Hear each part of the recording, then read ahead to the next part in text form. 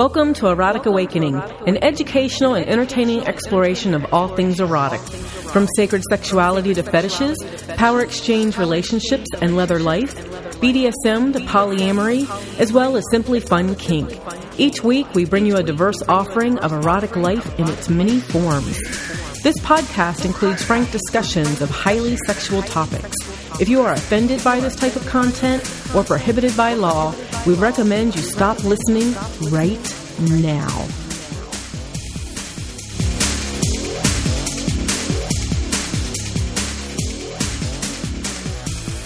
Ready.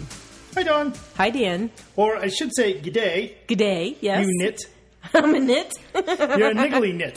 A niggly knit. Nice. And if we're not careful, this will become a icky situation. Uh-oh. Well, that's not good. And the reason I'm talking in these interesting... Idioms, thank you. Well, don't be a dodger. Am I a shrimp on the Barbie? Wait, that's a chunk of bread. Oh.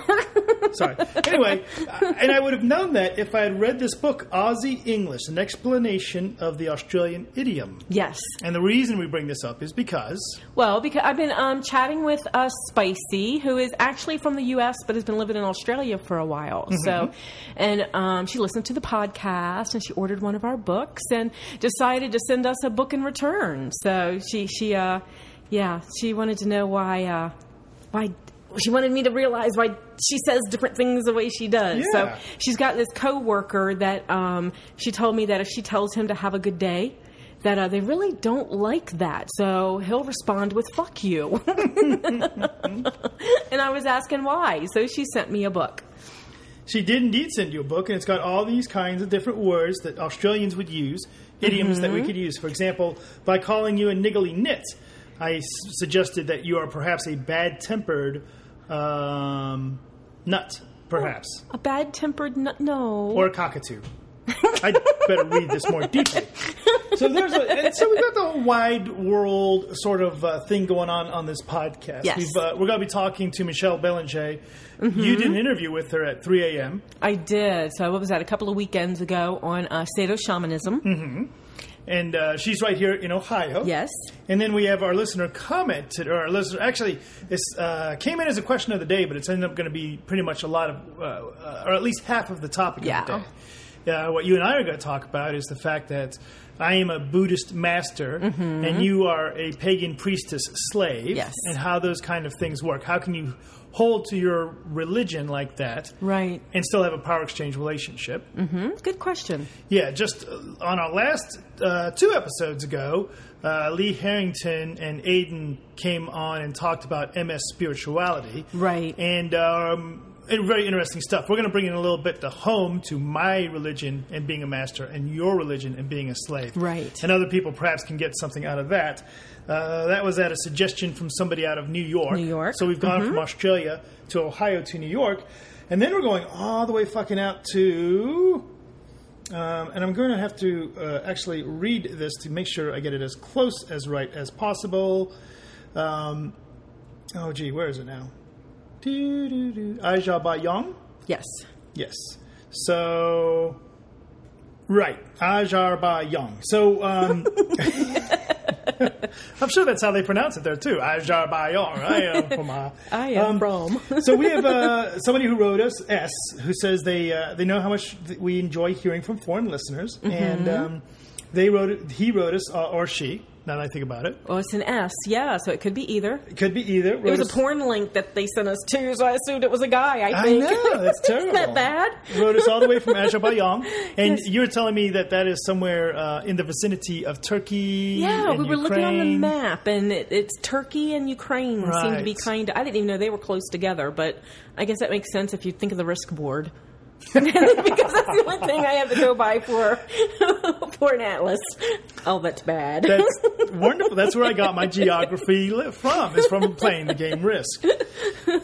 Common Crotch, right. It's the one with the red line to Alaska. Exactly. I think it's Kamchatka, not Kami Crotch, probably. Which is what we always called it.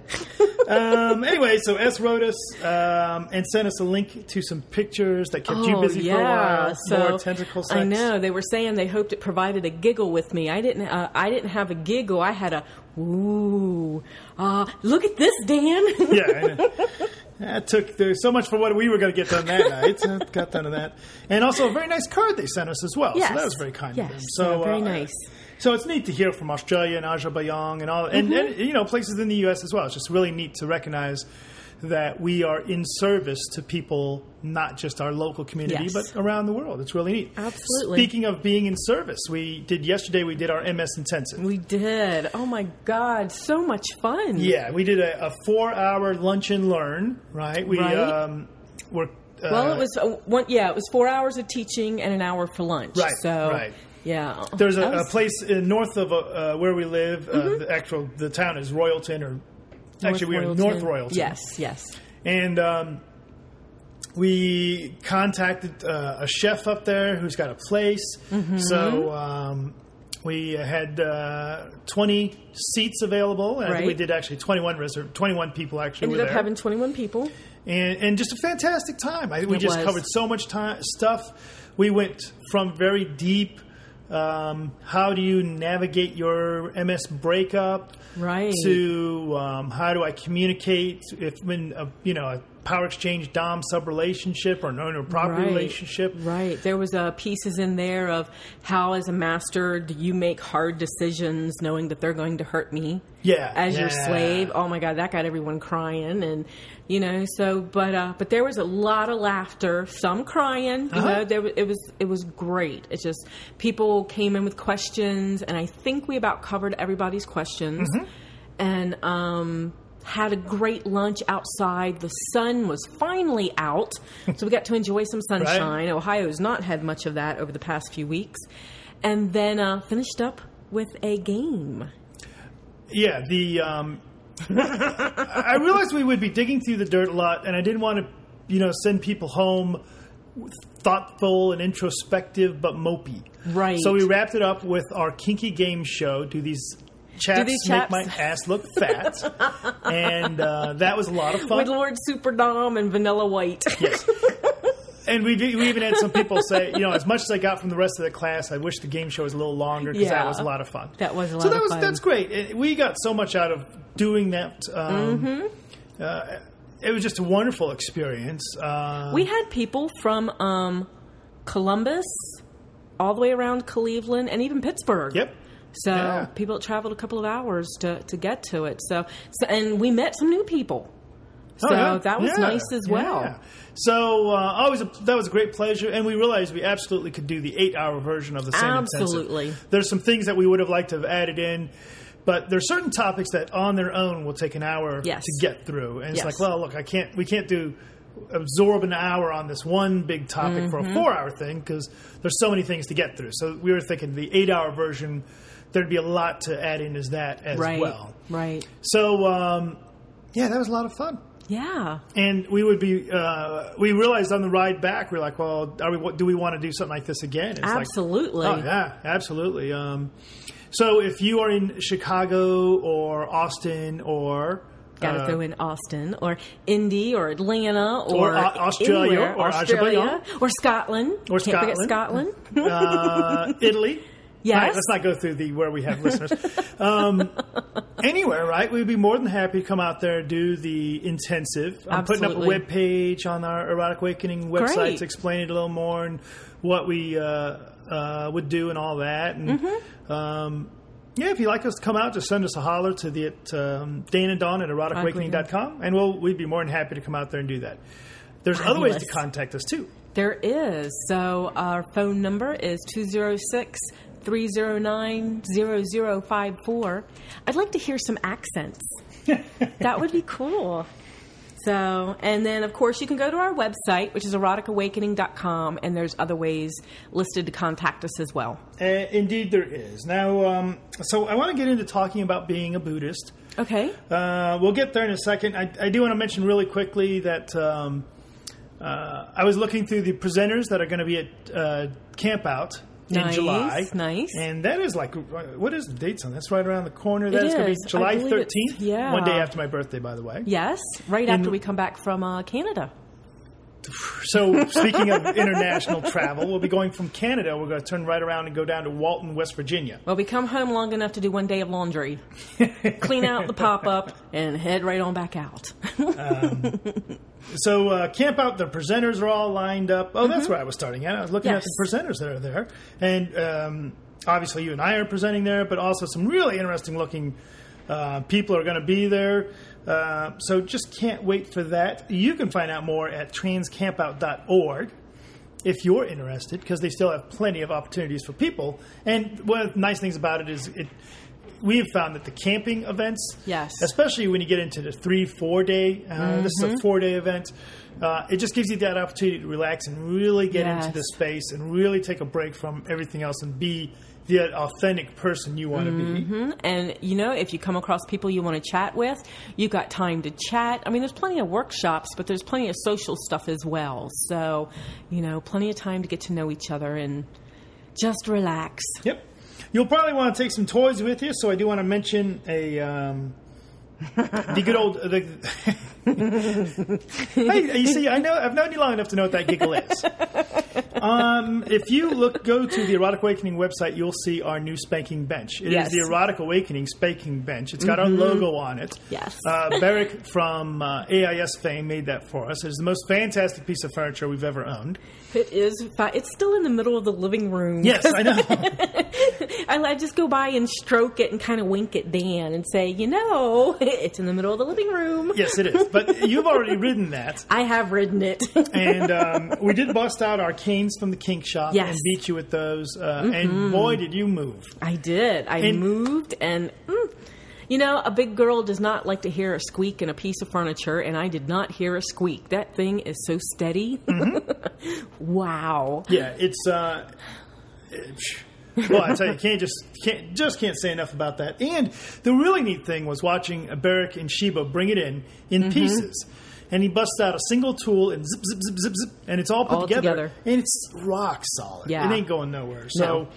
I have failed in breaking a cane on your ass so far. You have, but you tried. And I promise to keep trying to support our loyal listeners who are waiting to find out if it's possible. We got, as you know, we don't have a whole lot of expenses in the podcast. But apparently people have been listening to the podcast when we say Maui Kink has got nice rope and nice stuff. And maybe they got some neat stuff in. They have an Etsy store in Etsy? Yes. S-T-Y? Etsy store now for some of the really personalized stuff. Nice. And they say, well, Dan and Dawn, enough people have said that they're buying their stuff because they heard about our stuff on your podcast that we would like to buy your printer cartridges for the month. Yay! Which, although that's not a huge expense, it certainly is a nice set. This whole gratitude thing going, right? Where I don't have to charge anybody to listen to the podcast, right?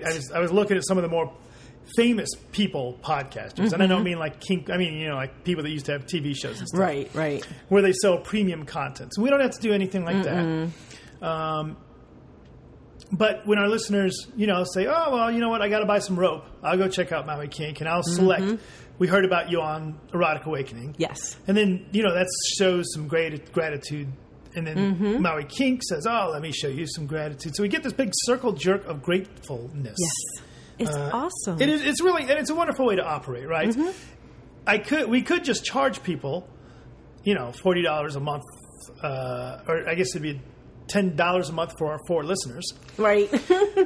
But instead it works this way. Very happy with that. Or we could charge our the people that we advertise on here. But instead we're doing the product reviews and it goes around. And I'm sure some of our listeners are going, no, you really couldn't charge for that. No? For your commercials? No, you got to get your shit together before you can charge for that. So if you go over to Maui Kink, you can... continue until June 1st. Time's almost up to get 10% off your order. ERA10 is the secret code. And I want to recommend the 2 toys that came in that we got to open. Oh, yeah. The fire hose slapper. Yeah. And the rattan rug beater. I want to do we'll do a full review on those next podcast. Awesome. Because we did get to use them a little bit, but both are...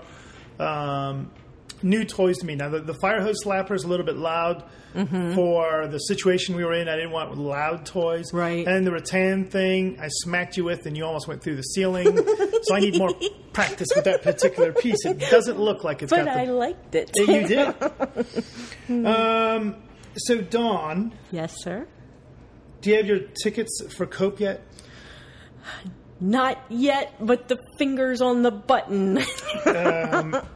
COPE registration starts June 4th at 12:05 a.m. Mm-hmm. That's 5 minutes after midnight. Yes. I always get the AM PM thing mixed up. Yes. And I am thinking that they're going to sell out in 9 days this time. That's what I'm going to say, 9 days. Okay. That's my guess this year. Okay. So, I can probably agree with that. If any podcast, well, you and I will be there, of course. We'll be running with, along with Karen, we'll be doing the Scarlet Sanctuary. Mm-hmm. And if any podcast listener would like to go, and it's your first AIS event, make sure you write us. And if you are I don't know if we're going to do the Power Exchange dinner. I don't know, because we have the Scarlet Sanctuary. Right. So. Well, we will make sure that we have a cup of coffee with you and welcome you and introduce you to everybody and introduce you to people that have been on the podcast, like Goddessy and Amber the Rope Slut and Barak and Sheba, obviously, and everybody else, right? So there you go. I did, by the way, on a complete side note, with going off the... I've gone off the script once again. Ooh. I did write, or actually I called Molina Williams. Yes. And I apologized for suggesting that she perhaps was a ranting type person. I heard you talking to her on the phone. I was wondering what that was about. She clarified it was completely appropriate to suggest that she likes the occasional good rant. Awesome. So nice to know your what you think is a compliment sometimes can be a compliment, because sometimes the mouth works faster than the brain. The brain, yes. All right, so enough of that. So, Dawn. Wow. Yes? What's it like to be clergy, priestess? And you know what? So I know a lot of people that say, "Oh, I'm pagan clergy." Oh, good for you. What's that mean? Oh, I did a hand fasting for my friends.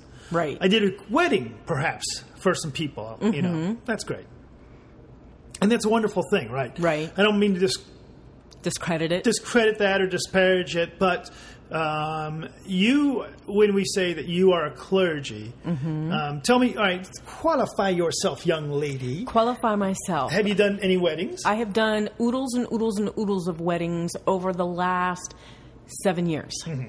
So I have done... And we're talking legally... We're talking legal weddings. I am legal in Ohio, though, of course, the commitment ceremonies and the poly ceremonies, none of that's legal, but, still, I've done a lot of those as well.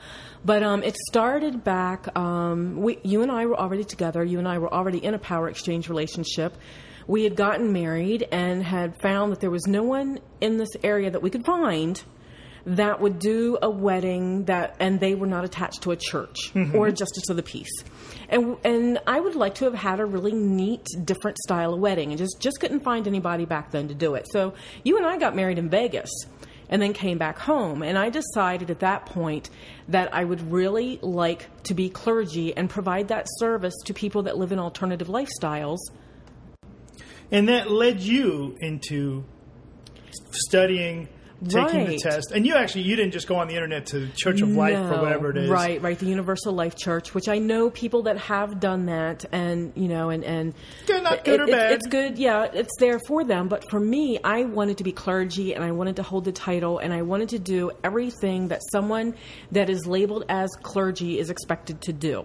I wanted to have the skill of different paths. I wanted to have the skill of counseling and mentoring and spiritual ideas. And I wanted to be able to do weddings and baby blessings and house cleansings. And I've even done a funeral. Yes, and you've done all those things. I've done all of those things, yes. Dozens of weddings at least. Absolutely. You've done normal weddings. I've done traditional weddings. Traditional weddings, trans weddings, poly, same-sex weddings, the whole spiel. Yes, baby blessings, baby namings. Michelle Belanger, who's going to be our guest speaker in a little bit, she's come down to help me de-haunt some houses, and and people have called me in as their clergy to do that. So there's a really interesting thing. So with you being my slave, yes, sir, we practice complete transparency. Yes, you have to tell me everything. Yes. But you get to say this thing you say. I do. If someone comes to me, when everybody is well aware that we have a transparent relationship, which means anything that is told to me, I need to be able to tell you. Right? So, and I tell people that up front that are getting ready to confide in me, this may get to master because that's the type of relationship that we have. I don't keep secrets, and I don't want that energy of keeping secrets, right? But once I became clergy, I also realized that people needed to talk to their clergy in confidence, that had to be taken out of our MS dynamic. So you and I talked about it, and what we came up with was this phrase called clergy lock. So if someone is starting to tell me something in confidence, I'll ask them, do you want this in clergy lock, which means it goes nowhere else. Right. Because they're aware it could go to you. And I have had people take me up on that it's clergy locked, which means it goes no further. Now, for our relationship, that's not really a big deal. When we're having a conversation and you had lunch with Joey Jojo, how'd it go? Right. Fine. Is he still having problems? Well, clergy lock. And we don't. And that's fine. I don't need to know every detail. And I very much respect your role as both clergy and slave. Now, do you find the idea of being a clergy, and it's very much a leadership position, right? It's very much a expected to be a powerful leader sort of role. Absolutely. And your role as slave to be a conflict at all? No, it's not in conflict with my slave heart at all. The only time it comes into conflict is when you're helping me out at a wedding or something, and you call my name, and I want to say, yes, sir. Right. Or when you want to guide something at a wedding, and then you have to take a breath because that's my responsibility to guide it at the wedding. So sometimes the little roles like that kind of, we have to look at it and adjust. But being a priestess, with my spirituality, I'm very goddess-based, very earth-based, very compassion-based, very, things like that, very love-based. And but one of the things that I had to learn to be a slave and to be a priestess was to surrender. So even though I am in charge of a spiritual group and I'm in charge of rituals and I run this and I guide people here and all that type of stuff, I still had to learn how to surrender to the guidance of the universe and the guidance of the goddess. I'm only in so much control, and that so much is very little when it comes to the lessons of the universe and, of the goddess and of the spiritual path that I walk. Okay. I had to learn to give up control and surrender, and breathe through situations. And I had to learn how to do that as a slave as well. So to me, they actually work hand in hand. I can be a very, very powerful priestess. And everything I do as a priestess is a reflection upon you. And so to me, it ends up working hand in hand. The really interesting aspect, and we've done weddings together. Yes. Where you and I have both officiated. Yes. And again, I take a back seat to those. You lead them. You are the professional. That is your calling and your job. It can still be a little hard in that situation. I mean, if it is someone that's come to me as a pagan priestess, but they want the whole balance of male, female, which is what happens. They want a priest and a priestess, which is very, very not unusual in a pagan path. But we've also had a couple come to us from the lifestyle, Barak and Sheba. And we did their wedding. And I am the one that is legally licensed, though we are both we are both clergy. I just do it more on the licensed part. So, so I had to be in the forefront with that as well. And that was very different. And we've done the same with other people. Yes. And I'm not going to go through a list. I know, you just thought of someone else. Yeah, I just thought of someone else. and we've done it with people that have not, we don't have a personal association with as well. But either way, you end up being in charge of those, and I'm cool with that. The important thing from the master and slave relationship aspect is that I know when to get out of the way. I believe that your growth has been, it's been very instrumental to your growth as my slave, for you to push forward on becoming clergy. So there's no conflict for me. You becoming more powerful does not make you a weaker slave. No. It has the opposite effect. The more powerful you are as a human, the more powerful your decision to submit is, in my opinion. Well, absolutely. I totally agree with that. So I just... Do you ever have moments where in your, meditation or prayer or ritual that you question the validity of being both a pagan or clergy and a slave? No. Just no conflict at all? Right now, there is no conflict at all. I'm trying to think back at the beginning, and that's what just popped into my head if you saw a light bulb go off. Back at the beginning, I did the wedding for Rafe. Oh, right. And Dee Dee. And this was way back at the beginning. And Rafe was an LA International president at the time. So this is in front of all of our, it was a fetish wedding. It was a leather wedding. And this was back when you and I were practicing the very high protocol year. So everybody was very used to me always kneeling at your feet and always being a step behind you. So, and I always had my collar on. Most of the time I was wearing a leash. And when they found out, Rafe and Dee Dee went to talk to me and took us out to dinner, and they were asking you all the questions, right? And then you spoke up and said, you know what? Dawn is the clergy. Speak to Dawn. Right. So, so they had to make that shift. And then some of our friends were like, Dawn's not going to be able to do it.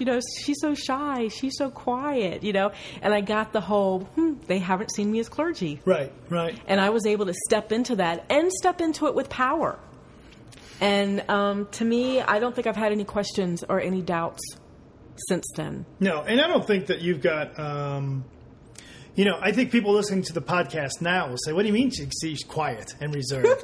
But you certainly have been more quiet and reserved in the past. Absolutely. Especially when we're more focused on a higher protocol, specific protocol sort of things where you don't speak until you're introduced. Right, and that is mainly because my focus is on you. Right. It has nothing to do with anybody else. It's just that my focus is on you and very hyper aware of that situation. So, but I've had a lot of fun with this. And like I said, very much from day one knew this was a reflection on you. So it's actually, I was passionate about it as well. So it's very much melded together. So if somebody has a pagan spiritual path and they identify as a submissive or a slave or whatever lowercase in a power exchange relationships, right? And they're having conflict, what would you recommend? Oh, so if they're on a pagan path, it's just embrace it. Learn about the surrender piece part of it. Surrendering to your spiritual path.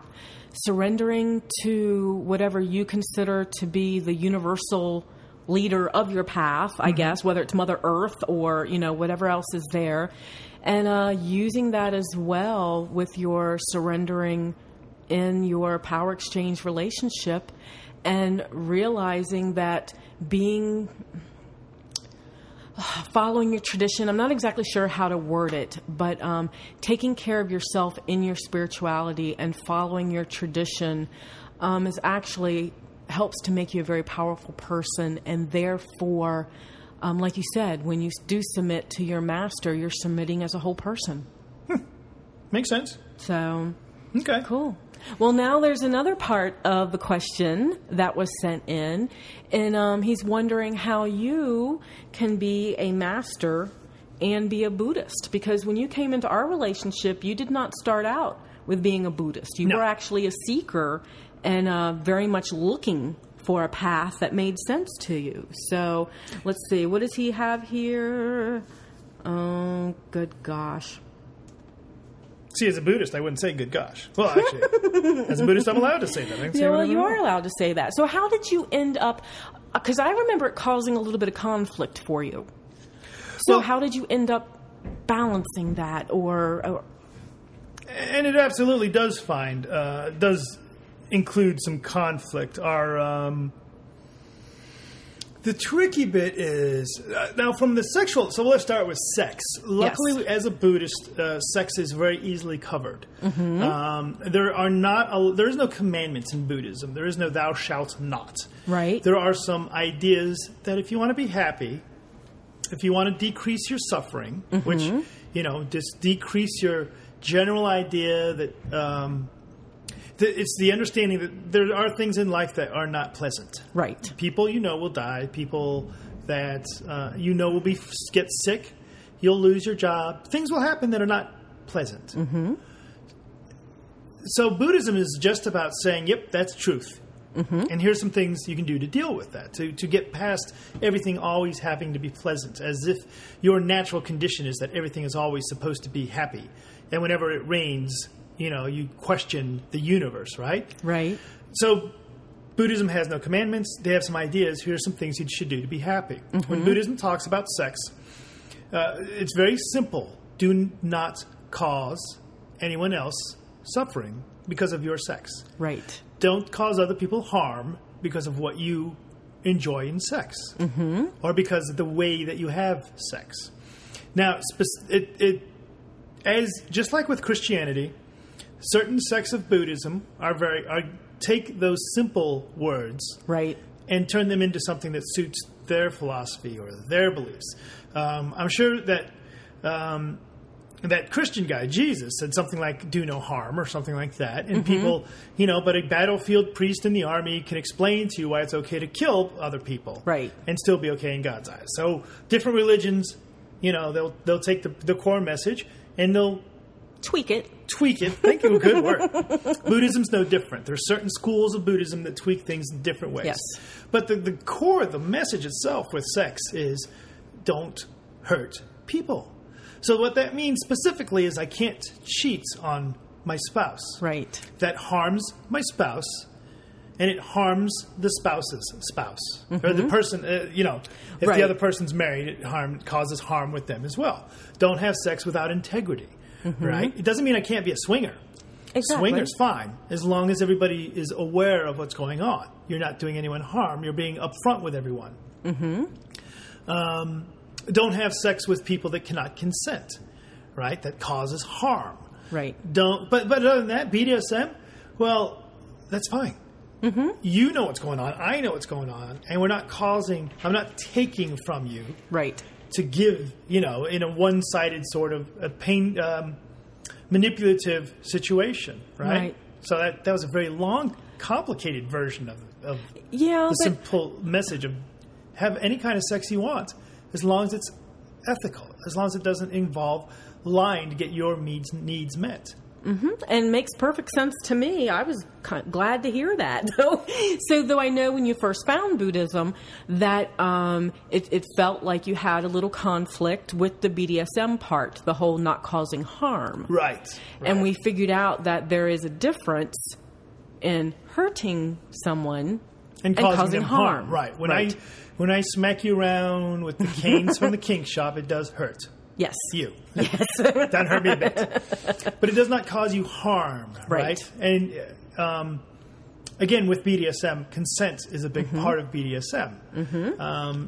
And I'm not telling you I'm going to give you a spanking and then whip you bloody, right? That would be causing you harm versus consensually hurting you. Yes.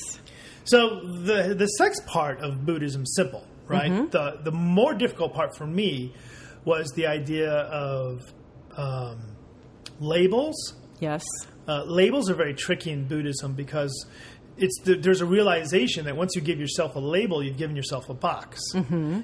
If you call yourself a monk, then you have to act like a monk. Then you should be like a monk. And that limits, that could be a border in a way, right? If I meet somebody who introduces themselves as Reverend Joe, right? Then I assume that they're going to act like a reverend, right? Mm-hmm. in Buddhism, labels are very tricky because, for that very reason. So there was, with the label of master and slave, am I causing myself to limit my scope by giving myself that label? So that was something I had to deal with. You had to deal with that. And he also has a question about, it seems like setting yourself above others would contradict the thoughts of Buddha nature, in that all sentient beings have Buddha nature and the chance of enlightenment. Mm-hmm. So he's saying, how can you be a master when you're trying to walk the Eightfold Path? So, how can you, does calling yourself a master, so I guess this would be the question, does calling yourself a master place you above people? And we've talked about that before from a perspective of,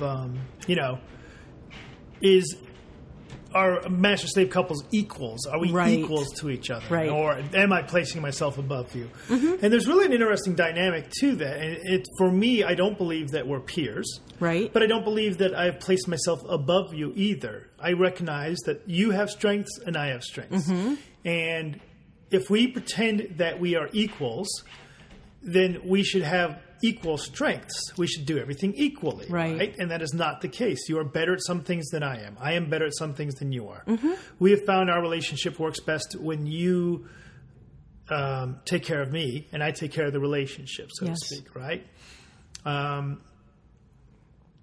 So for me, there is no conflict with the Eightfold Path and me being a master to a slave. It is right. The funny thing is, it gets very difficult to talk about. It gets very difficult to look into because you look at and for me, I had to go through this, looking through the Four Noble Truths, the Eightfold Path, the other aspects of Buddhism that are very important and very core. And what it came down to for me was there's certain there's a philosophy of right action and right intent, and right speech. And, right action, I think the most common way people understand it, to think of right action is, excuse me, that story about the guy who steals a loaf of bread to feed his family. Mm-hmm. Is it a sin to steal to feed your family, right? Well, it's illegal. Right. But is it a sin? Is it a bad thing, right? So and these answers aren't answered, these questions aren't answered in a book or externally. They are answered internally. Exactly. So for myself, I sit in meditation every day for 30 minutes. Mm-hmm. And at the end of that meditation, I try and live my life via right speech and right action and right thought and compassion and humility. I can be all those things and still be a master. And as a matter of fact, they feed the behavior of the kind of master I want to be. There's absolutely no conflict from being compassionate and still punishing your slave. Right, because that's right action. Mm-hmm. So, and it's right intent. And, that's what I was going to ask you, was if you could expand upon the Eightfold Path. I mean, that is the right action and the right speech and the right intent and the right livelihood and the right, all of that stuff. I mean, how could that not benefit you as a master? And even the enlightening question, I mean, all of this stuff is helping you become an enlightened person. And then you helping me be a slave helps me become an enlightened person because that's my path. Yeah.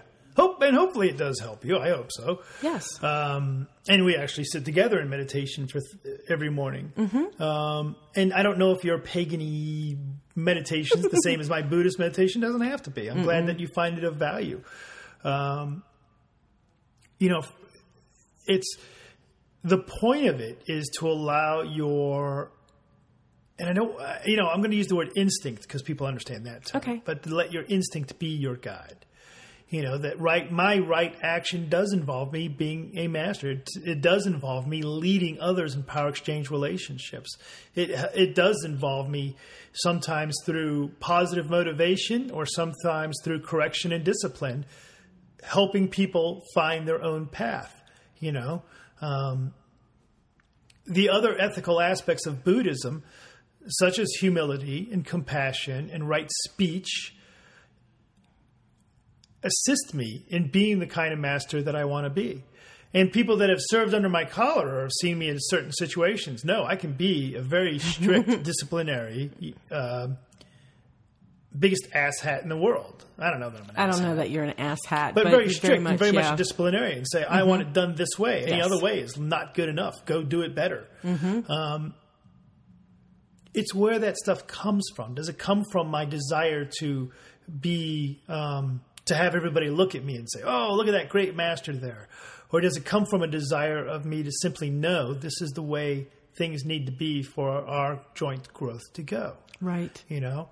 One of the really neat things about being a master and being a Buddhist is you're always stopping and looking in the mirror and saying, who am I? What is this? And this wonderful lesson, if you could look at the world, look at anything you want and say, who is this? What is this? Who am I? I don't know. It's very powerful to be able to stop and look at things and do that and say, okay. And that's okay. I don't have all the answers. Yes. When I lead you as a master, it's very instinctive and it's very intrinsic in who I am. It's my authentic self. And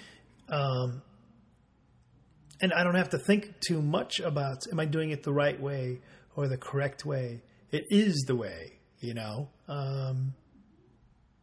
But it's when you get into more of the philosophy of it and the looking into the specifics of it and saying, you know, is it a proper Buddhism for me to control another person's life through MS? You know, and then you really have to dig on that and say, wow, you know, Buddhist philosophy, you don't control other people's lives. And then the MS philosophy, once you get in, at first you think, well, I'm in control of my slave, and you realize you're not in control of anything, right? So it's very interesting, and it is very... Well, I had somebody recently ask me, is there a conflict? And I said, well, yeah, it's difficult to explain via just... Like, I wouldn't be able to write this down and have it make sense, you know? The other aspect that I want to touch on is, and just because it's a fun one to talk about, people always say, but what about desire? You know, as a Buddhist, you're not supposed to have any desires, right? No lust, no desire, no lust, no attachment. No attachments. And that's simply not true. It's a misunderstanding of what Buddhism is. And I was just, we were watching something earlier. It was the Dalai Lama, which is one of the key figures in Buddhism, was talking about how, of course, you have desires. We all have desires. It's the attachment to desires, which is what Buddhism is addressing. And again, this serves me as being a master. And the way that, you know, I'll try to explain that is it's about if I want, if I go to a party and it's a wonderful party, then to say, man, I'm glad I went to this party. I'm having a wonderful time. And the trick gets into the attachment to before the party going, you know, being attached to the going to the party in the future. Right. Or after the party's over, being attached to, what a great party that was, you know. You know, when I meet a beautiful woman, I'm allowed to desire her. You know, I'm allowed to want to, I'd love to get into your pants. My ethical code allows me to go up to you and say, I'd love to get into your pants. Right. The desire is not something that we as human beings are going to escape, nor should we want to. There's no need to escape desire. It's what makes us who we are. The tricky bit is to understand that after she says no and leaves, that's okay too. Right. The desire, you know, not to be living in that desire after the fact, not to think, if I only said this, what a great time you would have had. I feel rejected. You know, it's that attachment to something, that attachment to the desire to want to keep things the way they are. Now I'm really rambling, but a big part of Buddhism is the idea of that nothing's going to stick around forever. Right. So don't be attached to it, right? Whether we're talking about my MacBook here or this table or this microphone or my nice pretty iPad, you know, come back in 100 years and all these things will be dust. Right. Maybe not the iPad. I mean, maybe not the iPad. Apple product here. This is going to last forever. But again, you know, the idea of being attached to, the iPad's a wonderful example of that. I'm holding my iPad in my hand. I very much, I like my iPad. It's a very nice little thing, and I liking it. And I'm going to go download which really is really funny. If you go to the App Store and you download Buddhist stuff, there's a whole material aspect of that that's really kind of silly. But if I lose it, if I have to sell it, to not be attached to, I remember the good old days when I had an iPad. Right. So it's very much about being in the present moment. And that is one of the biggest things I've taken from Buddhism into my slavehood as well, that I've learned from it, is to be in the present moment. And that is how I can, that's how I can let go of punishment. It's a Buddhist philosophy that allows me to let go of punishment instead of being the person that I used to be that would hold on and beat myself up with it. Staying in the present moment. Been punished, let it go, move on. Right. Holding on to it is suffering. And suffering is what we're trying to release. Yeah. Yeah. So, and that's the Buddhist philosophy. So, I've picked up a lot of Buddhist stuff. I hope you picked up as much pagan stuff when you were over in my realm for a little while. Over on your side of the street. On my side of the street. And there are still some wonderful lessons that I've learned from paganism as well. So that's that. And I've always wanted to do a religion show. I would love to have a Christian on the podcast, and I would love to have a Jew and the other, religions, and talk about what it is like, because I have no clue how Christians deal with it, because they do have pretty clear. Thou shalt nots. Yeah. I think that I can't think of any, and I'm sure they're out there, but I have Christian friends in the BDSM realm, and I don't think any of them could say, well, actually in the Bible it says it's okay to have anal sex while you're being pierced with needles. Right. Jesus was okay with that. Yeah. I don't know. I don't maybe. But it would be nice to talk to different people, and especially ones. We usually get asked questions from people that want to know how we can have two different religions in the same household in a power exchange relationship. So, but ours is pagan / what am I? I'm Wiccan. I'm a shamanistic Wiccan, Kadishti, something, and you're a Buddhist. So we don't have a lot of conflict. For us, and I remember one of our some friends from Lancaster asked us. They had this conflict because one of them's a Christian and one of them is pagan. All I can say for us is there is no conflict, because our religion is not part. This is the one thing. It's not outside the boundaries, but it's not part of our power exchange relationship. In the fact that I will never tell you how to be a pagan, or that you cannot be a pagan. Right. Or what is I will be able to speak up if you have a particular ritual that I do not think is healthy. Maybe healthy as a slave. Right. I would speak up about that. But if you have unhealthy rituals in your religion, that would be, well, you know what? Unhealthy is a tricky word there. It is. Because it may be very healthy for your growth as a human, but maybe not so great for your growth as a slave. But in that case, I would let you do the ritual. Your growth as a human being with a religious path is not something I want to be in charge of, because I am not your God.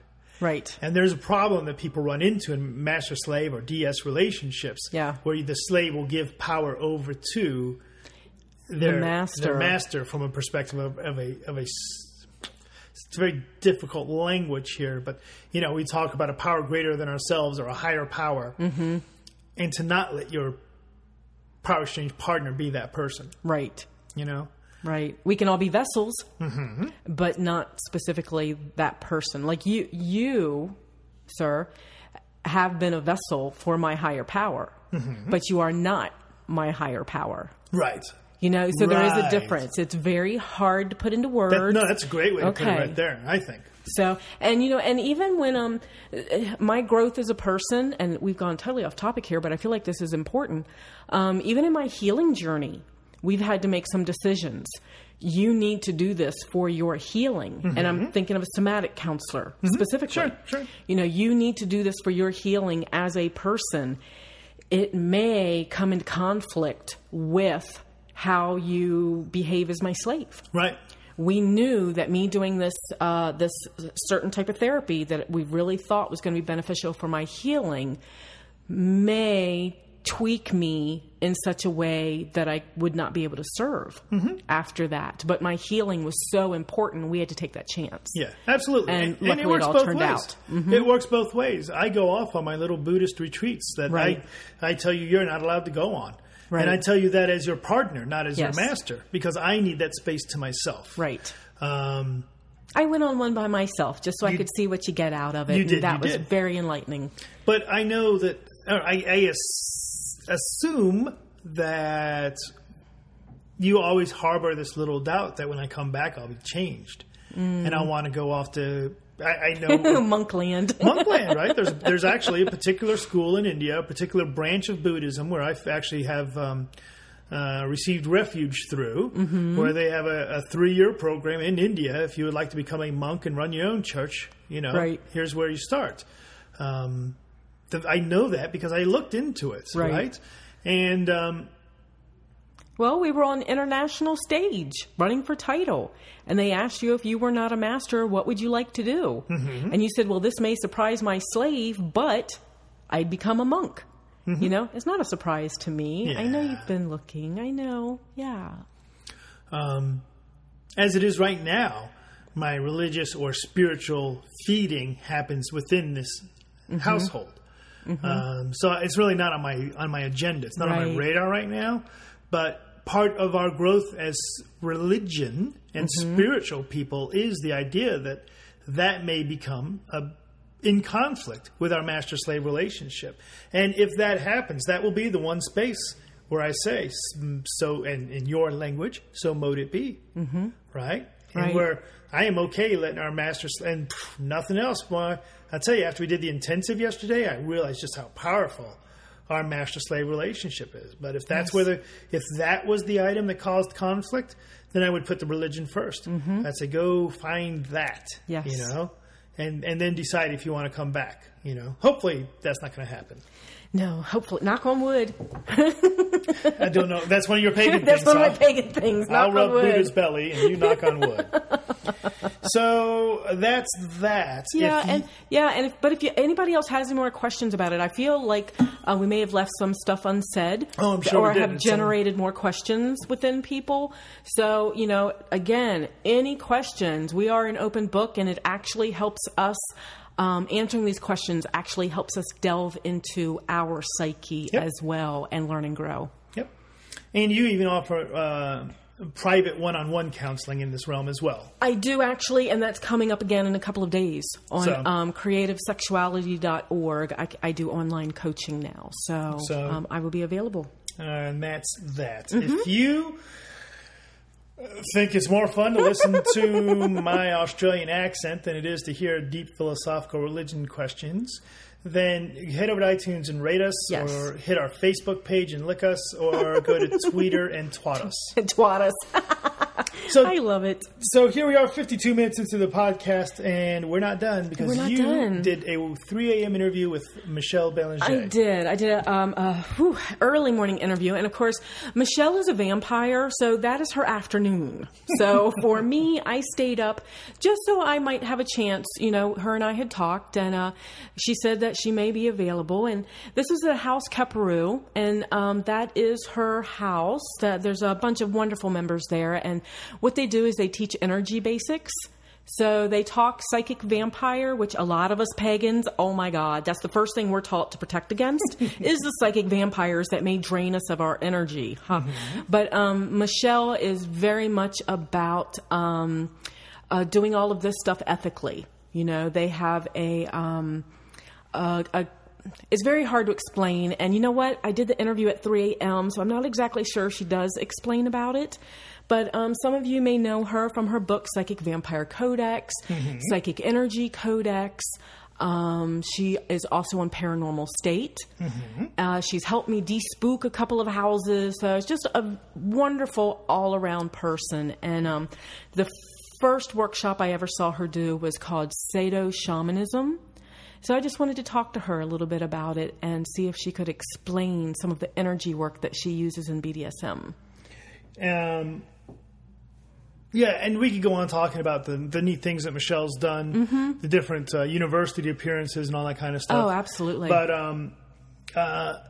it's really neat that this the interview at 3 a.m. and you'll hear in the background there's a lot of people talking, yes, which is really cool. Mm-hmm. And a little side note, and you know what? I have to admit, I've completely forgotten about this. I don't know if it still exists even, but long before you and I were little podcasters, do you remember we used to listen to the Shadow Dance podcast? Oh, that's right. Michelle used to have her own podcast, Shadow Dance. Yeah. I absolutely loved it. And you know what else is? We're mentioned in one of her books. At least one of her books. At least one. Yeah, her and a friend of mine from the spiritual group. Let's see, me and the friend and some of us from the circle got to edit one of her books. So we are mentioned in that. And it's just awesome. All kinds of good stuff. So let's go ahead and listen to that interview with Michelle. And hopefully I'm not snoring during it. So hopefully you're not. So tonight I am sitting here. We are at the House Keferu Open House in Cleveland and having a great time. So sitting here with Michelle Belanche, author of the Psychic Vampire Codex and the Energy and the Psychic Energy Codex, among a lot of other books. Well known on Paranormal State, and things like that. And Michelle, do you remember how we met each other?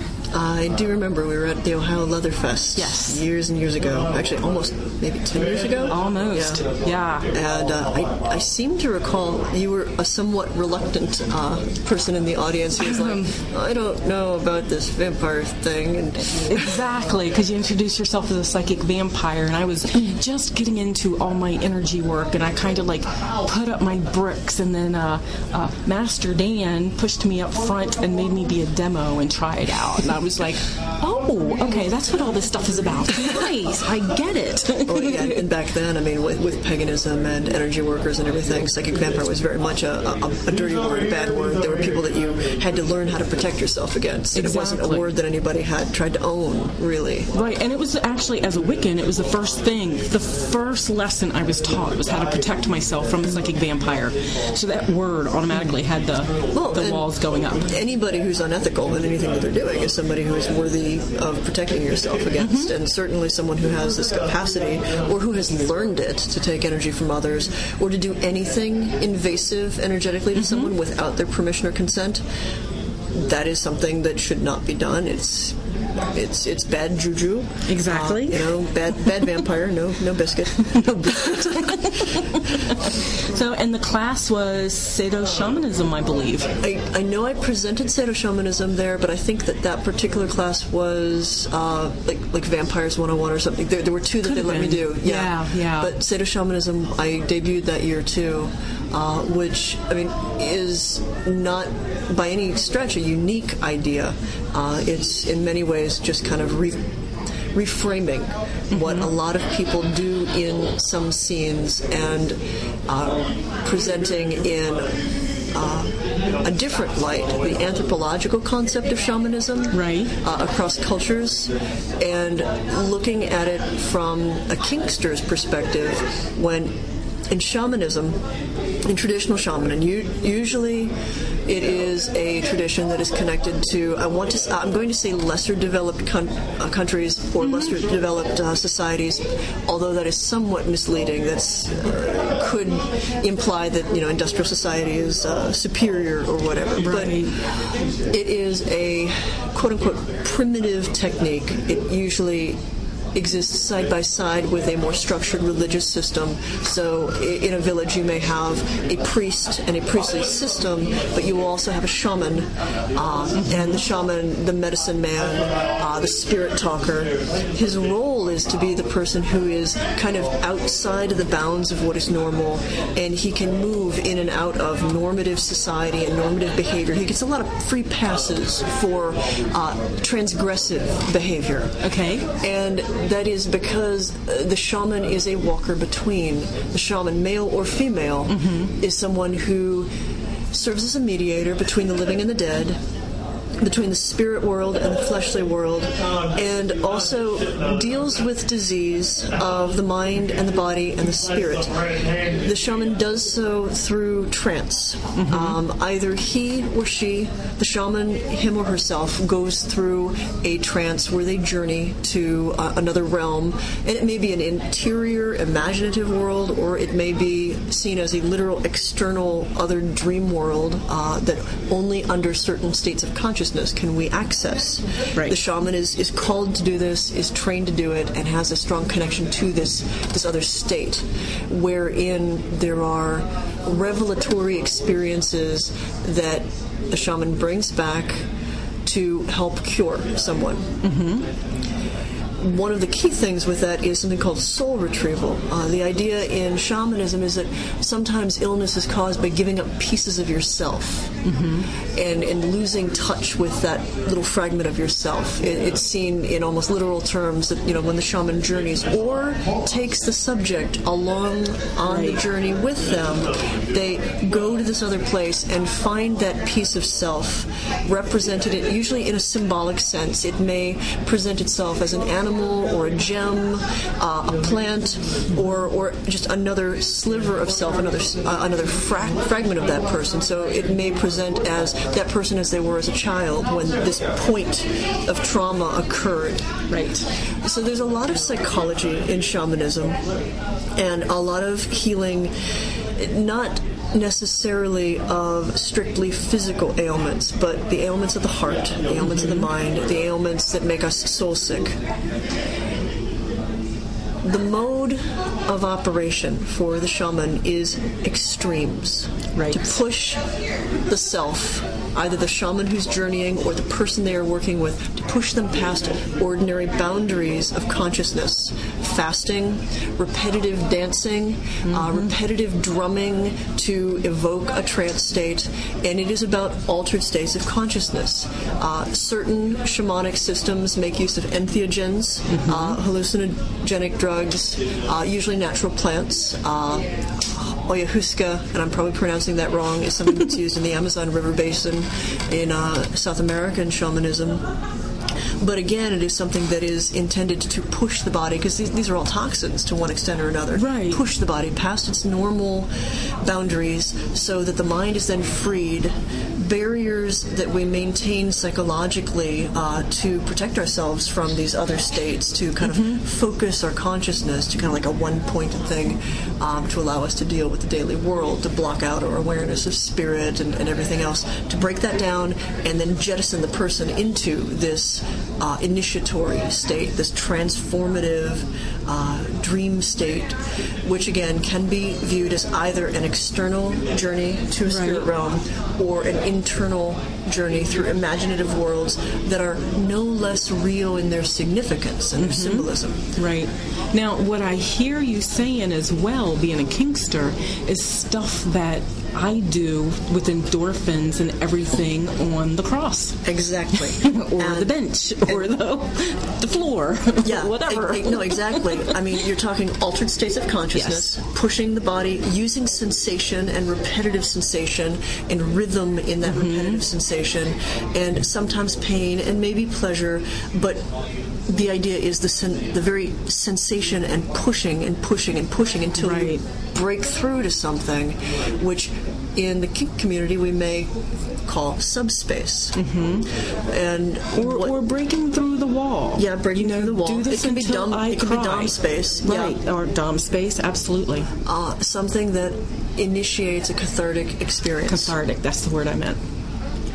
And what I did when I first debuted the class on Sayadaw Shamanism was to simply reframe activities that all of us have been in a scene where if you're bottoming, you find yourself pushed to a point, and you suddenly, just through the sensation alone, through the experience alone, you've dropped into subspace, and there's something that just blossoms, that opens up. Absolutely. You lose much sensation of the room around you. You are in an interior realm. It may present itself as a visionary experience. It may present itself as kinesthesia, but suddenly something inside of you represents itself in a different light, or unfolds in a way that you hadn't expected or hadn't perceived it as before.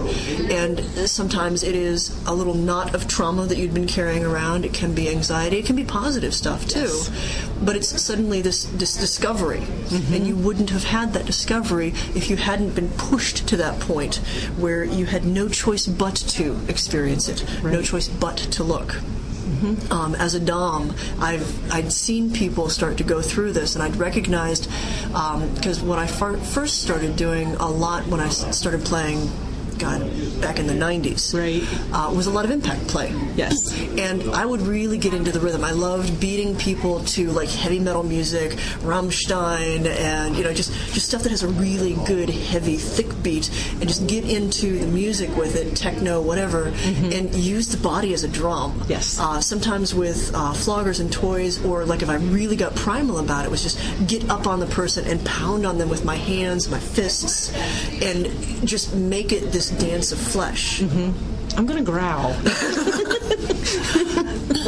And there's something so organic and so very personal about that. But being aware with part of one of my theses in college had been on shamanism, and shamanism as a mystical experience, and shamanism in context of Jungian psychology. And I'm seeing people go through these stages that I'd studied for shamanic experience, and make these cathartic experiences, and basically do soul retrieval in several cases. Oftentimes the aftercare would be a little bit more involved, because you've got someone who now has this outpouring of emotion, and then you can't always name it at first, and the aftercare is almost bringing them back down from the journey, getting them to come back down to their flesh, and then get to a point where they are no longer nonverbal, but can actually verbalize what the experience was, and then own it, really claim it. And I realized somewhere at the Organ Grinders Ball, actually, it was one of the ones that was at Euphoria. And actually, I think it was like 1996 or so. I was talking about it with some of the Ohio Smart members, because I almost joined Ohio Smart then. Wow. See, and that's like a couple of years before my time. Yeah. Just a couple. And there had been this modern primitive there. The year before, if I have my timing correct, the year before, he'd done like this live branding on stage, and he had all of these amazing marks on his back, like just big tribal things. And at that point, like his flesh was just something, a foreign territory that you could just explore. I just ran my fingers up and down, and he had all these bumps and ridges. And he had done enough shamanic work of his own that our dance became kind of this primal journey to his totem animal. Nice. So by the end of it, I mean, I'd abandoned the floggers, I'd thrown away any of the impact play toys, and I'm just up on him, and he is snarling and growling and being jaguar underneath me. And it was like, wow, this is shamanism. I mean, some people are like, I don't know why you go to those sex clubs.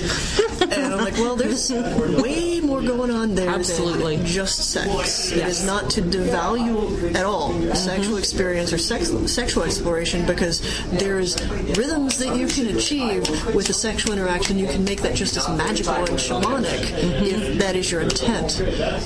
But way more than, we're just doing the nasty here. Way more. And that's why I make a bad swinger. It's not just about doing the nasty. Yeah, I need to connect.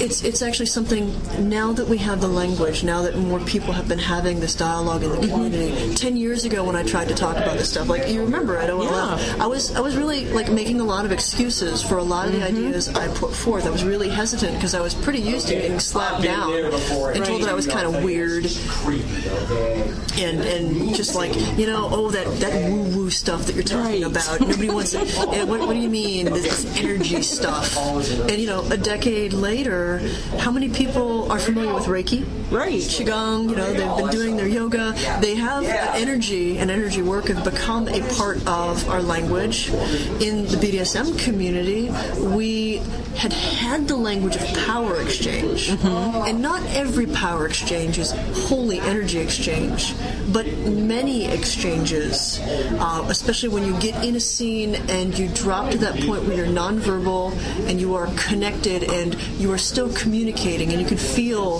what the other person is feeling, and that guides you to what you need to do next or where you need to have the Dom lead you. Right. That is a magical state. That's an altered state where an energetic exchange is, if not all of what's going on, at least part of what's guiding and helping to elaborate it. And for me, if there's not that aspect, all of my play is magic, is ritual, is sometimes as simple as worship of the God in another person. Namaste, the God in me, recognizes the God in you, and the celebration of spirit in flesh. And touching that spirit through the flesh. I don't like traditional Western dualism where spirit is good, flesh is bad. Why would anything in spirit come down to flesh? Because flesh is flawed and blah, blah, blah. And I'm like, spirit can't enjoy a rose. Right. The feel of the petals or the prick of the thorns. There is just as much revelation in flesh as there is in spirit, and the unification of the two of them, the celebration of the two of them, is some of the most holy sacrament we can enjoy and indulge in. We wouldn't be alive if we didn't have something to get out of, this skin we wear. So, the past 10 years has been a journey of enlarging upon, elaborating, and finding the language. Right. And sharing that language, finding other people in the leather scene and in the BDSM scene who were doing the same work. Raven Caldera, Lee Harrington, Shaman Zal. All of us have different paths and different powers, although it is very traditionally shamanic in the fact that all three of us, myself, Lee, and Raven, are people who stand on a gender continuum, who are people who have transitioned or moved back and forth or are gender queer. It was not uncommon in traditional shamanic societies, a part of the shaman's initiation, as a between being, as somebody who walked both sides, to go through a transformative gender journey as well. That would make sense. So that they could speak to both sides of that. In some cases, the shaman, if he was birth male, as he went through his shamanic initiation, a literal death and rebirth, he'd be reborn and then live as a woman.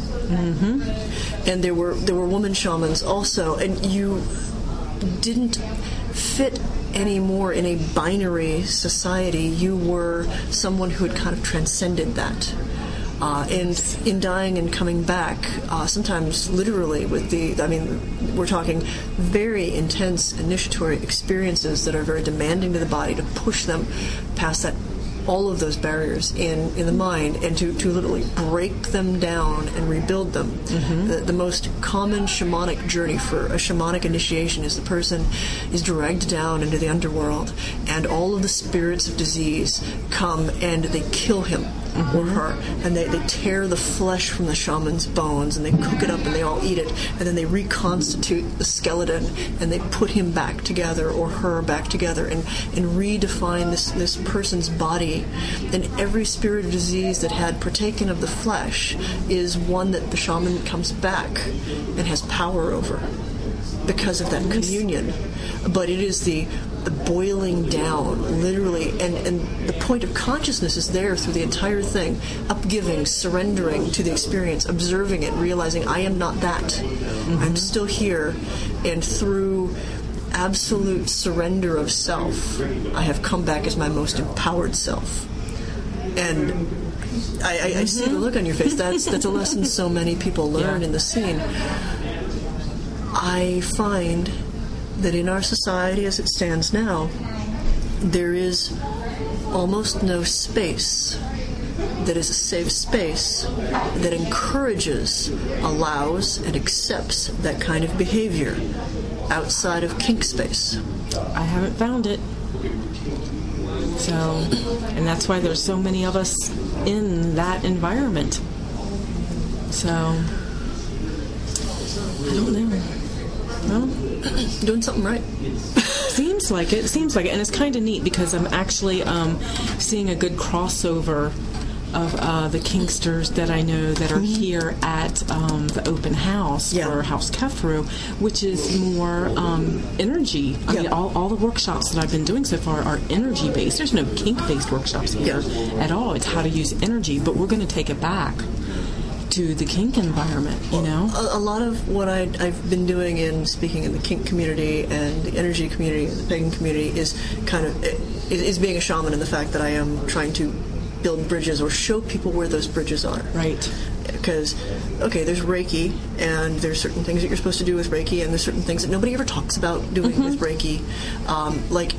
One of the things I was taught when I was getting my Reiki 1 is they're like, okay, as I'm going over your chakras, when I'm starting to stimulate your root chakra, you might feel a little aroused, and I'm not trying to, and that might be invasive, and I apologize. And I'm like, energy, turning on your root chakra. I'm sure people could use this. Exactly. And why not? Exactly. If it is consensual, why not? How is that a bad thing? And again, it's that Western dualism of, okay, here's the energy, and we're going to be all ethereal and up here, and totally try not to do anything that has anything to do with your flesh and your blood, and yet you are all of those things. Exactly. So I I was at a Sacred Sexuality event, and people wanted to experience Reiki and stuff, but we're at a campground and everybody's naked, you know, and it's a Sacred Sexuality event. And I'm like, you know what? I'm not going to say I'm using Reiki. I'm using Nakey. So, you know, if you get turned on, great. They enjoyed the hell out of it. Actually, one of my Reiki experiences, and it wasn't exactly Reiki. I had a student of mine who was teaching classes up at the University of Ottawa. He had the space there after like regular school hours, and I'm not sure exactly to what extent he was affiliated with the school. But anyway, he had his little energy work students up there, and I dropped in to kind of see how he was progressing and see students learn a great deal when they begin to teach. And so he's showing different forms. He was introducing them to Reiki and Qigong and a bunch of different traditions, and he had them doing energy body readings, which is one of the things that's fairly distinct, or at least a core part of my system, where you go and you kind of like assess not just the chakras but the different channels and how those interact with the physical body and how they interact with the flow of energy, impacts on health and wellness and a bunch of stuff. And with the understanding that everybody has people aren't cookie cutters, you know, everybody has a different structure. So before you really interact with somebody's energy, you have to do a reading to kind of get a sense of where they stand, how they're built, what are places where they're different from what you might expect. Well, so he has me sit in and have some students work on me. And as some of the listeners probably know, I'm intersexed. And there is something energetically about that, which is to say, while female-bodied in most appearances, energetically, I'm not. Right. So I have this poor college student going over me, and I knew exactly, like, because he's like, down my forehead and down my chest, and being really careful not to make physical contact or anything. He goes past my solar plexus and down past the navel chakra, and then he kind of like stops and pulls his hands back for a second, and I'm like, and then he kind of like checks around there again, and he's like, and you see him starting to think about how do I, he's like, and he finally is like, I don't want to embarrass you, but did you ever have an operation or were you ever male? Yeah, why? I think I felt your cock. Yeah, you kind of touched it there. It's all good. I'm not offended.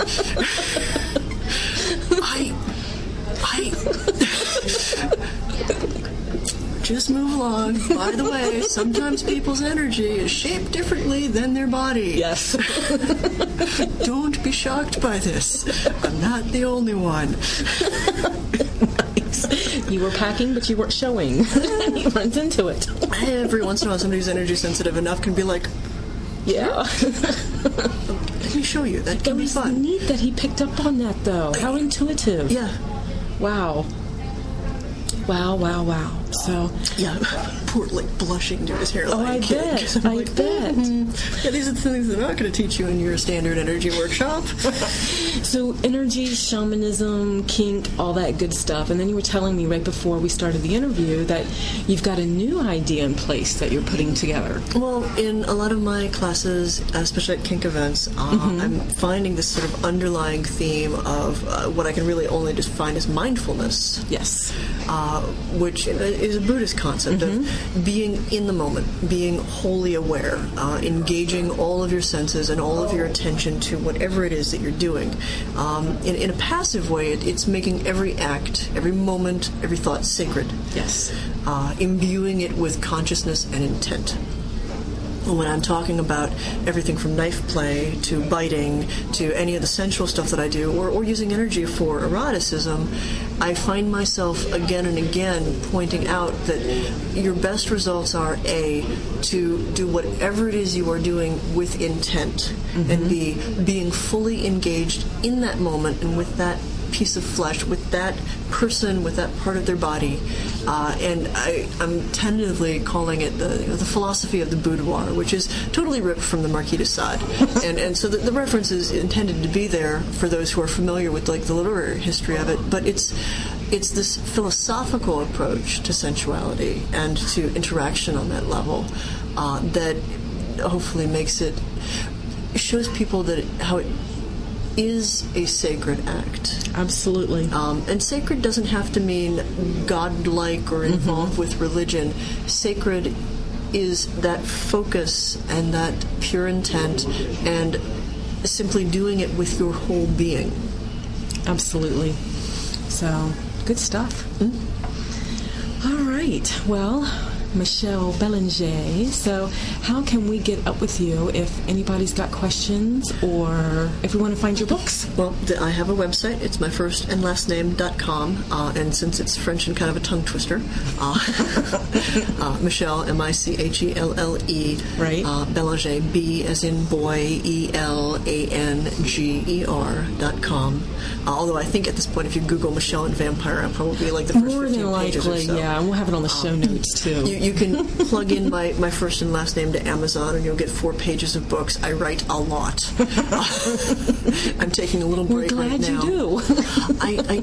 I have not written as many books for the kink community as I would like to. Lee Harrington and I are talking about a work that will actually dovetail to that whole energy body versus physical body thing. Nice. And sort of shape-shifting with it and the way it can sometimes be shaped differently and how you can sometimes discover that in scenes or use that for interactions in scenes. Nice. And it's a stranger territory for some people, but I think at this point it can get there. We can have that conversation and open a dialogue about it. But anyway, so my website. I'm on Twitter and on Facebook. I'll be honest, I respond most to my Twitter. Okay. Because it's kind of cheap and easy. All it takes is a quick text. 140 characters is not so much of a commitment of my time that I feel overwhelmed. And I do find myself interacting there. My Twitter ID is Seth Anakim, SETHANIKEEM, which is my boy name, actually, Seth Anakim, if anybody ever was curious. Nice. That's my online handle for a number of different things. But so you're very easy to stalk. Yeah, Twitter, Facebook. I'm on TV. It's really You're on TV. Yes. Yeah, I need to be easy to stalk. It's part of the territory, I guess. Awesome. Well, it's late at night, but that's your time at night, not so much mine. And middle of my day. I need to get to bed and get on the road in the morning. So thanks for giving us a little bit of time. It's been great chatting with you this weekend. Yes, it's fun. So awesome. Thanks, Michelle. Yes.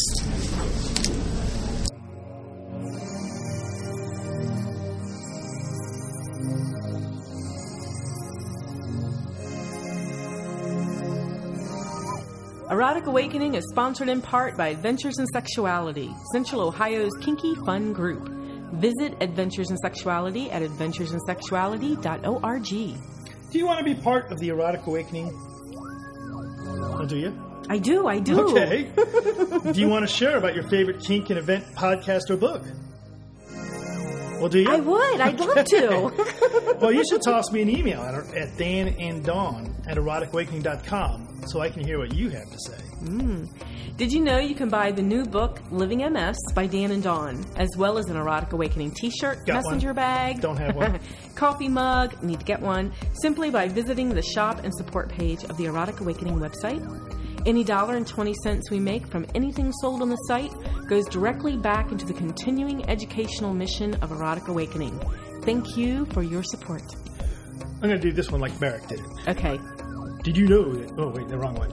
For all your rope and erotic wooden toy needs. See, I fucked it up already. We highly recommend Maui Kink. Visit Maui Kink at www.mauikink.com. And when ordering, don't forget to select that you heard about them via Erotic Awakening on the checkout form. Woohoo! The spanking bench is right there. Music heard on Erotic Awakening is provided by Pocket Universe. For music that has been crafted and designed for scenes that range from sensual to dynamic BDSM, visit them at www.pocketuniversemusic.com. Bye, Dawn. Bye, Dan.